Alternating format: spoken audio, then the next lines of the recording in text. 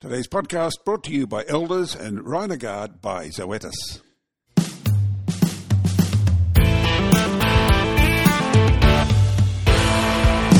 Good morning, good afternoon, or good evening, whatever time it is, wherever you are or wherever you might be. Kerry Lonergan here, and a hearty Beef Central welcome, and welcome back to Beef Central's podcast series On the Grill for 2024. Today, the markets with our resident gurus and regular contributors from episode 3, Market Intelligence, Matthew Dalgleish. Matthew, welcome, and a Happy New Year for 2024. Thanks, Kerry. Thanks for having me. Happy New Year. Say hello again to the General Manager of the RMA Network, Chris Howie. Chris, welcome. Kerry, Matt, good to be back. Chris, you often use the word confidence when talking about livestock markets. How's your confidence for 2024?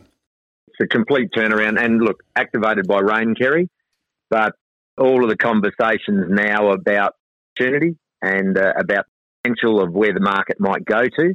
What I have noticed is it's reserved. There's not a buy at all cost mentality. A lot of people are buying to a limit, respective of species, in a much better place mid-January than what we were end of November last year. Yes, we'll get into that in a moment. But Matthew, is your read similar? Any misgivings about the coming year?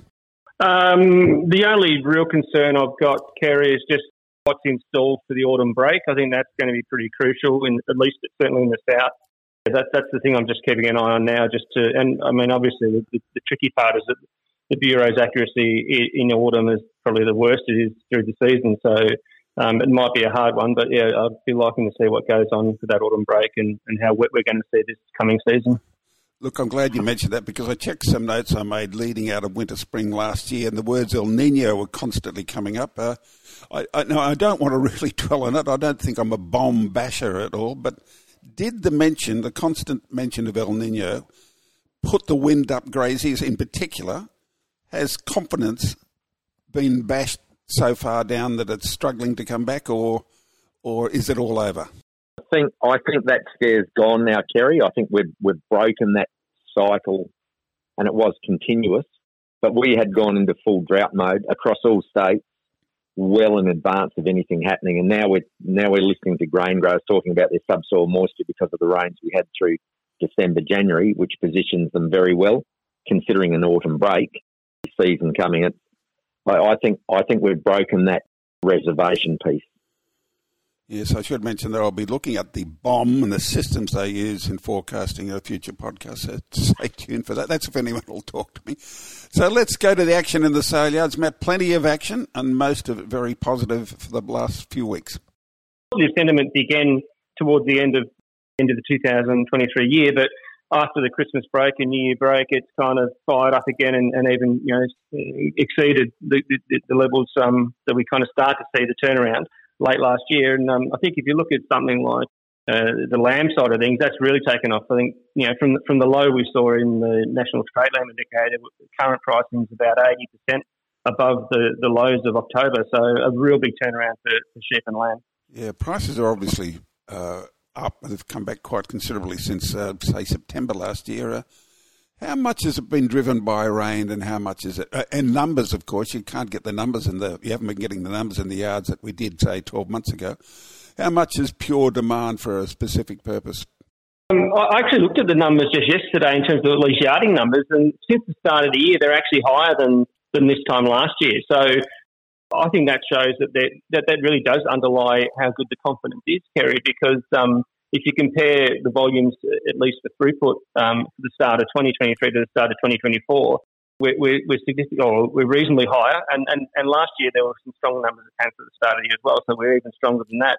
The fact that we've held these really good pricing suggests to me that the confidence has really made a massive recovery.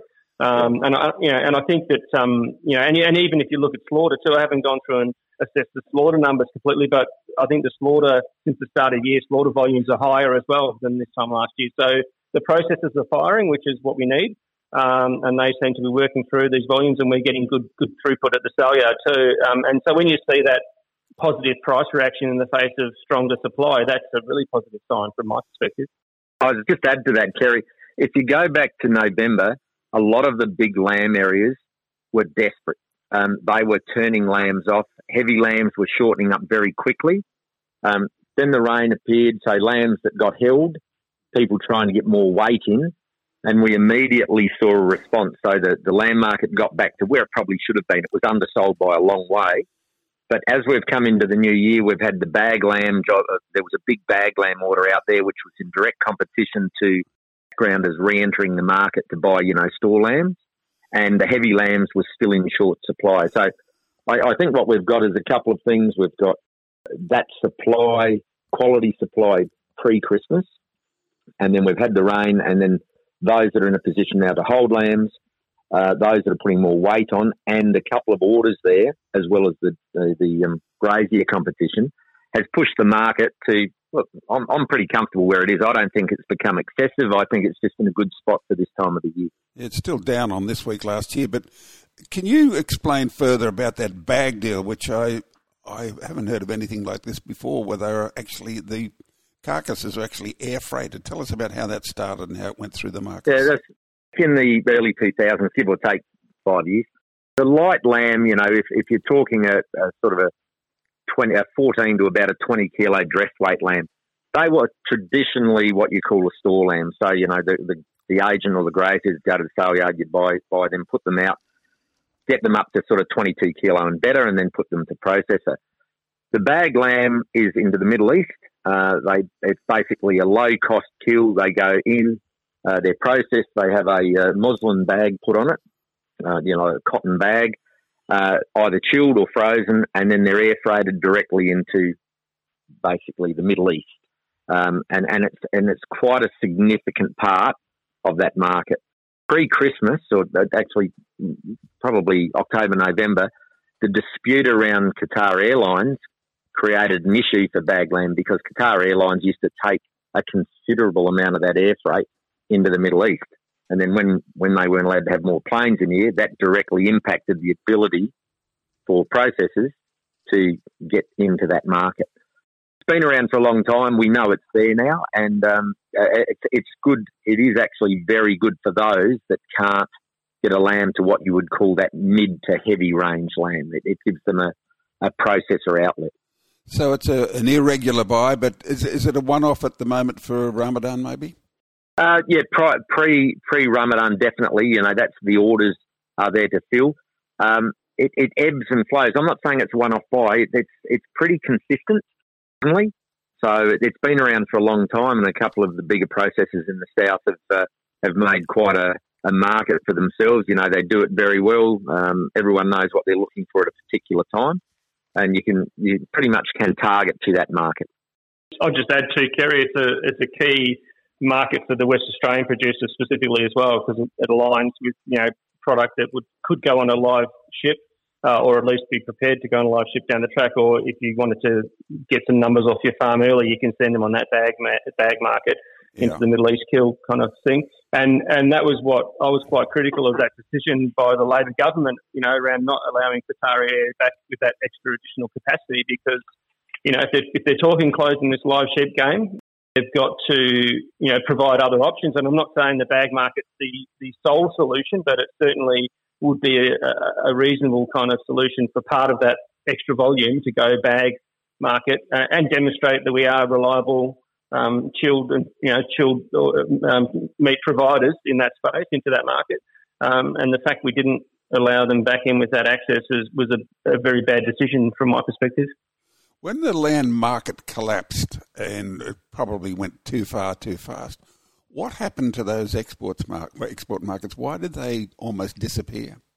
From the export side, well, part of those low pricing was what I think fueled the strongest volumes we've seen. If you look at the lamb or the mutton space for the 2023 season, both of those markets had their biggest volumes on record. And part of the reason for that was we saw very uncharacteristic high seasonal volumes going out through winter and into early summer, spring. And that's the time of year when our pricing, just before the spring flush comes, we get that peak in pricing. But last year, obviously, those peaks never occurred. We actually saw the market collapse through that period of time, which is very unseasonal. And it meant that our product was so cheap compared to any of our competitors. Even to New Zealand, we were dollars below them at one stage at the depths of the lows for lamb. So the big, I guess, success story, the silver lining on that kind of disastrous price year for producers last year was the fact that we managed to get back some significant market share from some key markets, because of that competitive pricing. Am I right in reading that New Zealand numbers keep going down, and they were a major competitor in the lamb market? Up until so, if you look at their kind of size of their flock and their size of their breeding ewe numbers for the last probably 15 years, they've been on a steady decline. I don't think they've seen an increase to their breeding ewe numbers since 2006 on any year since then. So they have been slowly going down. Their reductions in their sheep flock have been larger up until about last year. And just this most recent year, their flock stabilised, so they haven't seen much of a reduction. I think it was 0.2% decline for the whole flock. Had a handful of years where they've had a bigger lamb crop, but it's been in the last 15 years, it's maybe been 4 or 5 years where they've had an increase to their lamb crop, from the previous year. So, they have been reducing the size of their flock. In saying that, though, they are pretty efficient producers. So, smaller flock, but maybe, the lamb crop's still getting some efficiencies out of their production systems. And they don't chase the weight that we've got, Kerry. They're very much a sort of a 20 to 24 kilo lamb. Time for a break. We're on the markets with Chris Howie and Matthew Dalgleish. Back in a moment. Breathe easy with Rhinogard, the only single-dose intranasal vaccine for control of IBR in your cattle. Get in control of bovine respiratory disease, that's BRD, before it begins. Just deliver a single intranasal spray of Rhinogard for rapid IBR control and add a single dose of Bovishield MH1 for protection against pneumonia. For rapid protection against MH and IBR in your weaners and pre-feedlot cattle, breathe easy with Bovishield and Rhinogard. Available from your local vet today. For over 180 years, Elders has proudly been supporting Australian livestock producers. Elders supports your business across the production cycle with more than 350 livestock agents, access to specialist livestock advice and auction services. Draw on our established relationships to buy and sell commercial and stud livestock across domestic and international markets. Enjoy Del Credere guaranteed payments when you sell with Elders. Livestock funding also available subject to approval. Elders, for Australian agriculture. We're back checking on the markets with Matthew Dalgleish from episode 3 and Chris Howie from the RMA network. We talk about the cattle market. I noticed the Ecky's still down $1.60 on this week last year. The feeder steer price is down 70 odd cents since this week last year, and the cow price, which I always like to watch, it's down 40 cents on this week last year. So the market's a long way from getting back to good health. What's the driver in the cattle market at present? Activated the inquiry day one. As soon as it happened, we saw overnight in various areas the cow job ticked, and that's a rain spike. But the continued rain provided season, and then we had the separation of price between north and south. So if you look at the Ecky, the weaners or the backgrounding style cattle in the north were considerably expensive than the southern cattle, even to the point that with the freight included, we were landing cattle out of the weaner sales home cheaper than what they could buy them in southern Queensland.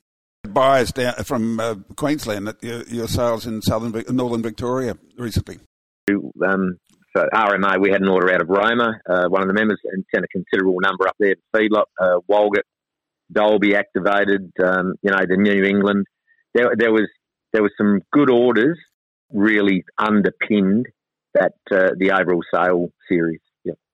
The other thing I'd add there, Kerry, to that cattle price, just that general kind of uplift in cattle prices across the board, would be a bit more normalisation of that differential between, say, US pricing versus Australia, and what's been happening in the US regards they're in their fourth year of liquidation. Just off the back of the last part of last year, they saw peaks in cattle pricing there. Record peaks for US cattle pricing, and that was around the time when we were actually down near our lows. So the differential, the spread in price between Australia, say heavy steer, versus the US equivalent was the widest it ever got to late last year. Yeah. So there was a lot of room to catch up in terms of that spread to getting back to more normal levels. And the other thing was that back end of 2023, the US demand for Australian beef really started to pick up. We saw a really strong finish to the year out of the US for Australian beef because they're starting to tighten their supply. They've been working through their cold store in the US over the last quarter. Their cold store dropped significantly for red meat. And they started searching aggressively for competitive beef product, and Australia was the place to find it. So what sort of beef are they looking for from Australia, Matty and Chris? I mean, is it the usual hamburger meat or grinding meat, as we call it? Or are they going for quality? It's a bit of a mix, but look, the bulk of it is that manufactured. I think about 65% or something to that amount each year is the grinding meat. So, they are looking for that commoditised side. But in saying that, there are other cuts we're sending as well. They're pretty keen consumers of our Wagyu, in fact, on the other side of the spectrum. Yeah. That's. I had a couple of conversations this morning, and we're just starting to see. And this is inquiry out of the big end of town, not your little butcher shops. The high quality market is starting to move. A lot of your feedlots on the long fence they're starting right up on their number. They're not allowing much space to appear. Which is, I think that's a good indicator. And there's a couple of sort of, you'd say, tidy prices out there. Just little niche markets. The order mightn't be very big, but it's coming out of some reasonable size prices. It doesn't go into the retail side of it, does it? I think it goes mostly into the hospitality side. Correct. Yeah. Yeah. Okay. It's still and a lot of and branded product. It'll be a high level Angus or whatever that is targeted into hospitality. That's still quite a lucrative market for Australian producers if they get a foothold there, I guess. Markets that I'm keen to check on. Japan, have they finished eating their way through their chiller houses full of red meat yet? Yeah, no, they did have very high supplies there in Japan in terms of cold store, and that's part of the reason we've seen their demand was very soft for most of 2023. Yeah. In saying that, December was probably the strongest month we've had in about 9 months for exports to Japan. So that may be an indication that they've turned the corner. I'm hopeful that we're going to see a little bit more demand from Japan coming into 2024 now if they've worked through some of that kind of cold store. And also the other aspect, like our biggest competitor in Japan is the US. Yeah. And with what I've just spoken about, what's happening in the US regards their pricing and about their supply, they're going to have restrictions in terms of what they can send to Japan this coming season in volumes, and the price isn't going to be very competitive at all. So I think that will mean that we're going to see Japan emerge again as a significant player. I mean, they're already number 2, but I think we'll see bigger volumes to Japan this year, so that'll be another area we can Australian producers can send product to for sure. So the benefits are coming, or they've already arrived? I think they're coming still. I think I think as this year progresses, I think we'll see them kind of re-engage in a more serious manner with Australian product. Yeah, I'm with Matt. I think what we're hearing and seeing is that as we head towards April, May, that there's no big hits in this, but I think we're strengthening as we go. Yeah, the cold storage in Japan was unbelievable, and I often wonder how they keep it for so long and then sell it, but I guess they know what they're doing. Now, and that was one of the discussions this morning. There's still a bit of backlog. Yeah. It's in bond, but the market's definitely improving. Yeah. Now, China's a weird one because they have such severe, deep-seated economic problems, but they're still buying a hell of a lot of meat, aren't they?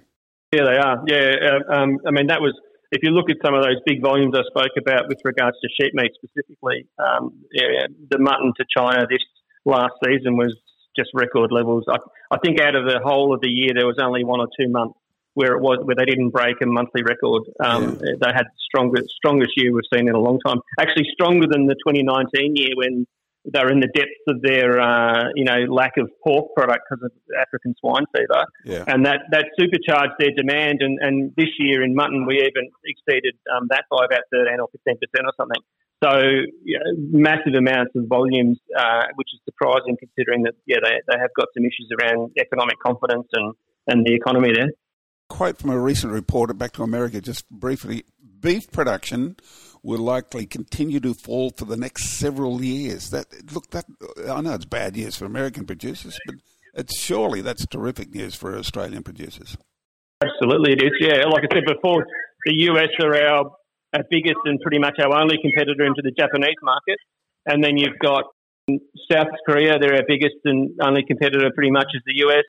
In the Chinese market space, countries like Brazil obviously send a lot of commoditized product into China, but where we compete in China is more in that, kind of higher end stuff, and our competitors there would be more recently the US as a key one, and then it'd be Argentina and Uruguay probably.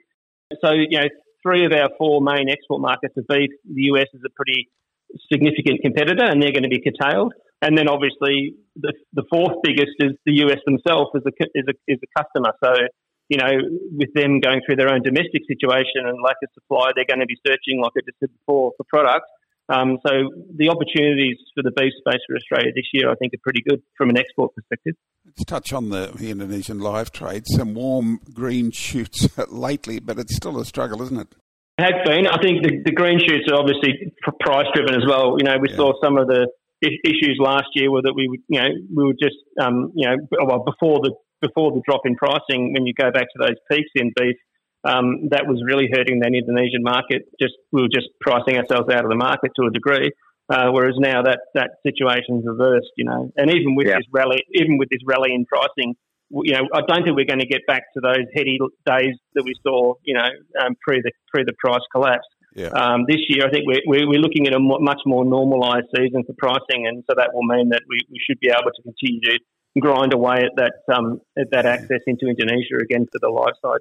A nice and that's a really good point. Talking to a couple of the exporters last week, they're busy. They've got inquiry, they've got ships moving, and again, it's driven by price, and it's the right time of the year. It could be Ramadan as well. Now, speaking of Indonesia, last year, especially in the early part of last year, we could hardly stop talking about LSD and FMD. Is there still, when you walk around the sale yards and put your foot on the rail, Chris, is there any chatter about LSD or FMD anymore? Unless you raised it, not one word. Yeah. I'll give credit. I'll give you credit to the Victorian Department of Ag. They had stands set up at every sale that I went to, from Barnawartha right through to Casterton, with their table there and biosecurity and making sure that people had an awareness. But in general conversation, maybe one person. That was it. It's really odd, isn't it? It'll happen and everyone will be talking about it. But, I hope it doesn't happen, of course, but I think it's inevitable, for LSD at least. Let's go to a subject where I'm longing for your contribution, Mr. Howie and Mr. Dalgleish. I have just been appointed the Minister for the Cost of Living in Australia. This is good. I want you to convince me why we should be marketing mutton to Australians as an alternative and a very cheap form of protein. Mr. Howie, you have the floor for the moment. It is simple. It has been lost from our marketing campaigns. It's a low-cost, commodity-based meal.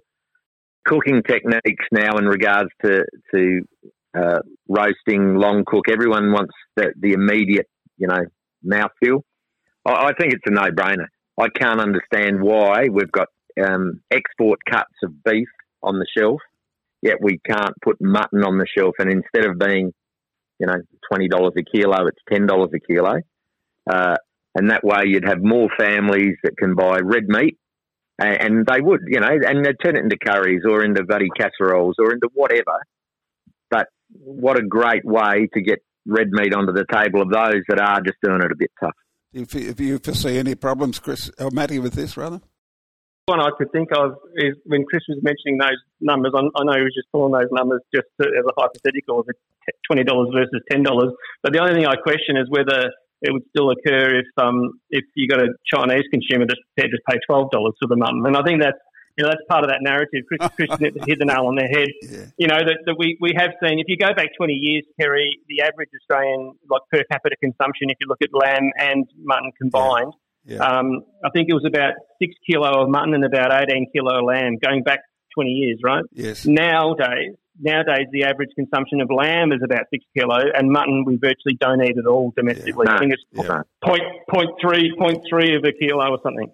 300 grams is the average mutton, which I think is when we go out and have the odd Chico roll, because Chico roll's mutton, it's not chicken. So That's about the only time Australians will eat mutton, I think, is when they have a Chico roll at the service station. Is there mutton in there as well in a Chico roll? It's mutton, not chicken. I always thought it was chicken, but it actually is mutton. And without any stats, one in 5 families now has got a smoker of some way, shape or form. America's been doing it for a long time. Yeah. And, even over Christmas, we were smoking big racks of mutton ribs. They are just really good. They render out. They're good to eat, but you can't find it anywhere unless you're hanging your own up. You wouldn't be able to go to a butcher shop and say, "Can I have a side of mutton?" I think you've got to demonstrate to the average consumer that, like you're saying, Chris, it's about the technique you use, and if you use the right technique, it's a superb cut.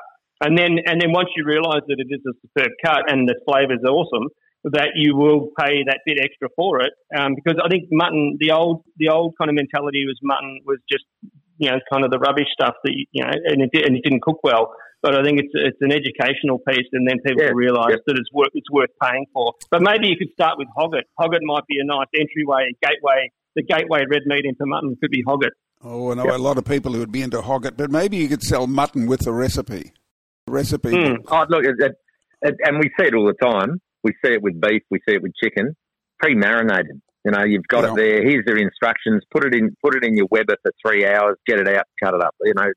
It's so simple. I just think I don't think there's been any focus on it whatsoever. Chris, what price would you offer a leg of mutton for retail in a supermarket? Well, at present, and supermarkets are hard because they can offset against other products. So at present, you can go in and pick up a leg at $12. Yeah, I don't know whether that comparison is something that you can make out of a supermarket. You'd need to go back to carcass value, and the on costs are the same. And then if you're buying mutton at $2.50 and you're buying lamb at $7, well, there's your separation. Do you think it'll ever happen? Seriously, or is there too much? Well, I don't know. That's the MLA's job. Yeah. Why shouldn't? That's my question: is why shouldn't it happen? Mutton pays levy, no different. It's not different. It's only a 20-cent levy, but it's a consistent supply every year. Those old ewes, those old wethers, they come out and they're there. Yeah. I just think a bit of marketing. We've seen the grass-fed beef job, which was only supposed to be a niche market, that just took off. Maybe. We've got an extra 650,000 people in country this year with 27 million. Yeah. Why don't we spend a little bit of money and just say, let's try and market some mutton and see what happens? And a lot of them would come from countries where they'd be not unused to eating mutton or goat or something like that, yes. Yep. Their principal diet is either goat or mutton. Yeah. Men, Chris Howie from the RMA Network, Matty Dalgleish from episode 3, thank you for your contributions today. An economic-led mutton recovery. What a great headline. Now, a reminder both Matt and Chris are regular contributors to the Beef Central website. And thank you for joining us. Until next time, I'm Kerry Lonergan. This has been The Weekly Grill, brought to you by Elders and Rhinogard by Zoetis.